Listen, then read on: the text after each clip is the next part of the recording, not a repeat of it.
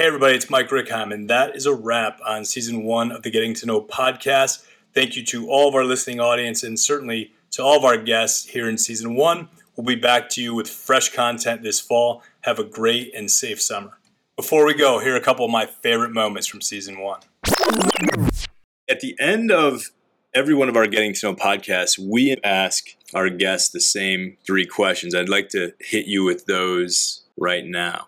What can always be found at all times in the family refrigerator? Always at all times would probably be, I would say hummus. There's always hummus in our refrigerator. As I've been thinking about this question, I've been also taking inventory of my fridge. And sadly, the only thing that is always there, or maybe not sadly, is champagne. So I always have champagne in the fridge because you just never know when A, you want a mimosa. Cheese. But not just any cheese. Really good cheese. Fruit, vegetables, cheese, eggs, the usual stuff. And sometimes for the adults, there's also a good glass of wine or a beer in the fridge, I must say. Cheese.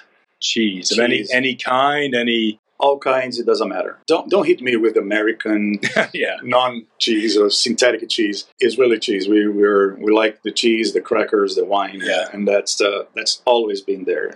Let's go with the Rao family pantry. Number 1 is achar or Indian pickles. I have been searching the globe for the last 20 years for the exact right one, and I found them. So those are usually stocked up at home. Cheese. I am addicted to cheese. Any kind of cheese, like? Absolutely.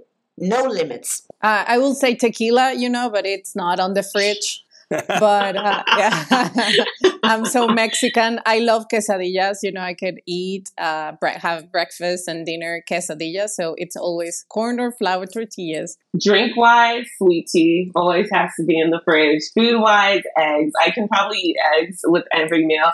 Ursula, what is in the fridge in Poland? For me, it's everything. I have 3 kids, different age, and husband who love to eat. And I love to cook. I'd probably say homemade jam, which is always there. India Pale Ale, jalapenos, and hot sauces. Since this is a wellness talk, I would love to say vegetables and fruits, but I'll be honest, Diet Coke. I've been asked this question a lot throughout my years. In every cycle of life, it's a little bit different. I would say yogurts. My kids love yogurt. All right, second question. So amongst the people who know you well, what would you say you are most famous for? I am the worst at directions. I'm the worst at navigating, even with GPS and all the technology tools we have today. If you're driving with me, you do not want me navigating. So honestly, anyone who knows me, even for 5 minutes, knows that I despise mashed potatoes. And it is the weirdest thing that everybody knows, and I'm obsessed with telling everybody. But I really like to cook. So I would say in my family, I'm known for that, and probably my bolognese sauce. I would say my humor. That is something that I like also. I like to watch, let's say, movies just for the laughter. Famous for a lot of stuff, mostly not that good. But I think cooking. I'm not a professional, but I'm very good. I think I'm most famous for being quite direct. You are quite direct, and I that would be a hard one to argue about. But by the way, I celebrate that directness. I would say for being athletic, liking sports, and being competitive in that. I think multitasking, so I can talk by phone, reading an article in the same time, and painting my nails. Diana, what would you say you're most famous for? I believe they all know me because I love dogs. I have a crazy love for dogs and I rescue dogs. And then I'm very well known because of my bad jokes. If anything, people know me for my energy. Making chicken paprikash. Is that a Hungarian dish? It is a Hungarian dish, and we're not Hungarian. I guess physical, it's got to be the red hair. I mean, that's usually how people remember me. Yeah, I would say loud and just a big personality. Last question. What would you say you are most looking forward to at this very moment?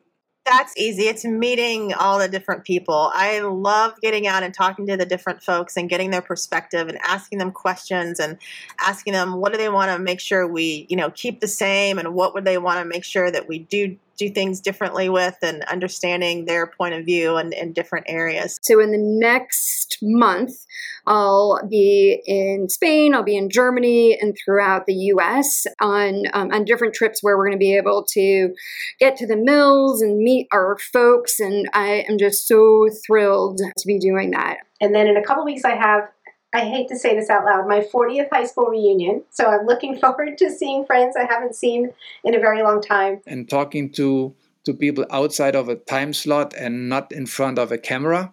I think that is something that we all look forward to. I'm looking forward to next week when my lead team will be meeting in person for the first time. Keep on growing professionally, but mostly for me, it's trying to find that balance between life, work, and the things that I want to do. Now, my biggest dream is to finish my master's degree in branding and communication. It might sound pathetic, but I'm looking for the end of the war in Ukraine. So this is something that keeps me up at night. And from the beginning of this conflict, I involved myself in providing different support for refugees that came to Poland. And still doing that. I'm still having, the mother and her daughter in my house. So, those refugees, these are mostly women and their kids. And I'm really proud of them. They are so strong. But no matter how we can support them, they are missing their country. They wanted to be back. They are missing their husbands, sons, and so on. And what I really want now is the real freedom for them. I'm really looking forward to getting through the first phase of integration process, of sorting through stuff, getting organized, learning, and so on. So, because I'm really excited about getting to work and finishing on the projects that we want to do and that we want to deliver. I think there are great opportunities for us, but we need to get through that process. And I can kind of see the light at the end of the tunnel now to get to that. And I'm really excited for that. Say, honestly, continuing to live life. And when I say that, it's just like in every aspect, whether it's like career-wise, personal-wise. Family's planning a vacation to Miami in the next couple months. Not that far away from where we're at, but we've never been there. So, just looking at spending some vacation time down there and exploring the city. Actually, my oldest, like I said, she's been at Washington State University.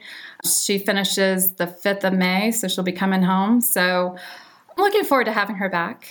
I think since the University of Georgia beat Ohio State in the Peach Bowl, I am most looking forward to flying to LA on a very overly priced flight to hang out with a bunch of girlfriends in Beverly Hills and go to the national championship on Monday.